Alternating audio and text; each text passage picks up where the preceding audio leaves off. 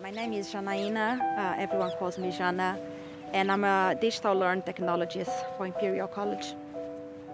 I work for a School of Public Health, enabling face-to-face courses to be transformed in an online environment and delivered all the online courses for students around the world. I moved to UK in 2006, so it's been a while. I've been here far away from my family. It was a choice. I came for learn the language when I first came. We've planned to go back home in Brazil, but which didn't happen. So I stayed and I studied and I started working at Imperial. And after that, I met my husband, and so I knew that here will be my home for a while. The pandemic hit us quite, like everyone, not by surprise, but hit us badly. And doing the work I do for the university, converting content to an online formatting. So for me, my daily job became like twice more busier than normally was. So in a short of period of time, I had to like upscaling myself and build new courses and having homeschooling my kids at the same time.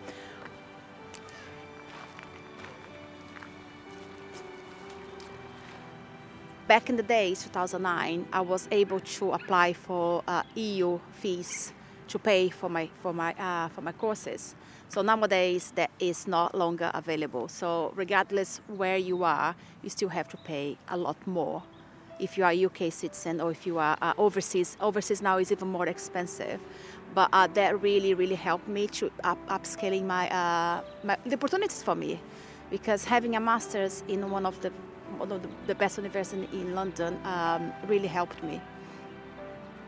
I think one of the difficulties for me sometimes is doubt myself a lot. Sometimes I doubt if I will be able to do the job before I start the job, or if there is a challenge, if I'm the right person to do it. Even though I know inside of me I'm capable, but sometimes I doubt myself. I think that is the most challenge, is like believing yourself. I need to work on that a little bit more.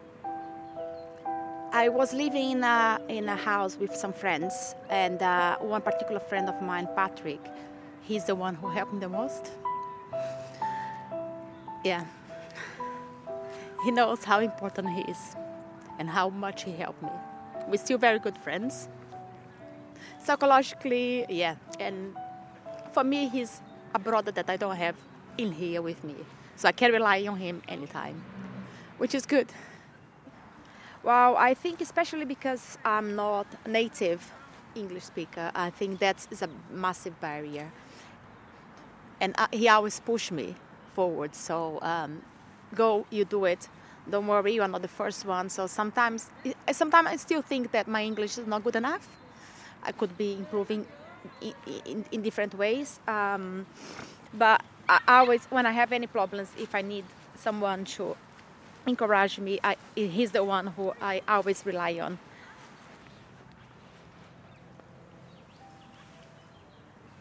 I always put myself forward for any project that people need. Anyone, if need any help, I was always putting myself available. If I knew that I had capacity and I knew that I was taking some experience out of this new project. And I think that's how I developed and how I make friends with people and always find opportunities that move me forward. Never being scared of trying new challenges. Just try something different. Maybe it's not for you, but at least you tried. So yeah, moving from different departments, Imperial is possible. That happens to me during the pandemic. So I was working for a business school for the past 10 years when I found myself stuck. So there was no career progression in my department because of different structure. The team structure has changed. And I wait for a year to see if things will change, but unfortunately didn't. I loved work at business school, but unfortunately I need to think about my career as well, so I want to progress. So then when I came and I moved to a different department, which I'm now at Imperial, a school of public health, which I didn't get a higher salary, I didn't get any higher position. I just moved sideways because my skills was fit for the job. And that's, I think everyone is capable of doing the same. People at Imperial really helped. Yeah, to move sideways, I think one of the steps that are going to be helping anybody else that wants to move career is have a chat with your line manager. I think she or he is the right person to guide you first, and seeing what is out there that you can do some personal development, or if there is any change into the department that you don't know that might be beneficial for you to know, to see perhaps there is any training that you can go and do to change your career paths. So just see what calls your attention and trying to focus in these. My grandparents had a farm, so I grew up around animals, milking the cow, and sometimes I really think that my kids are missing all of this. And especially now, like, I don't see kids playing out as much as they used to.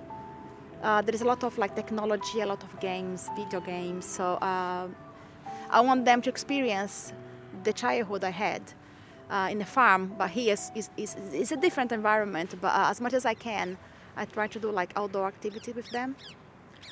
Yeah, I challenged myself last year doing some 21 days meditation challenge, which became a habit. So now I do meditation every day, between 20 to half an hour, which is quite good. Really, really calm me down and make me concentrate more for work. So I try to write every day what I'm grateful for. So I think something that's good for you to put out there, and in the end of the week, read how your week has been. I have a book, but normally what I do is I get my phone just before going to bed, and I write a sentence summarizing how my day has been. If anything special has happened, I make a note. And one thing that my husband gave to me, and I think was quite useful, and was a book, which is 5-year plan. So you can write what happened to your day for the next 5 years. So then in 5 years' time, you can just look back what happened on this day 5 years ago. I thought it was very thoughtful of him. And in 1st of January, I start my journey. So let's see what's going to take me in 5 years' time. I like my role. I like the field I'm working for. So I would love to be able to build a team where I can lead and teach them, and we can grow as a team. So leading for a senior position when it's possible, that it's pretty much what I'm aiming for.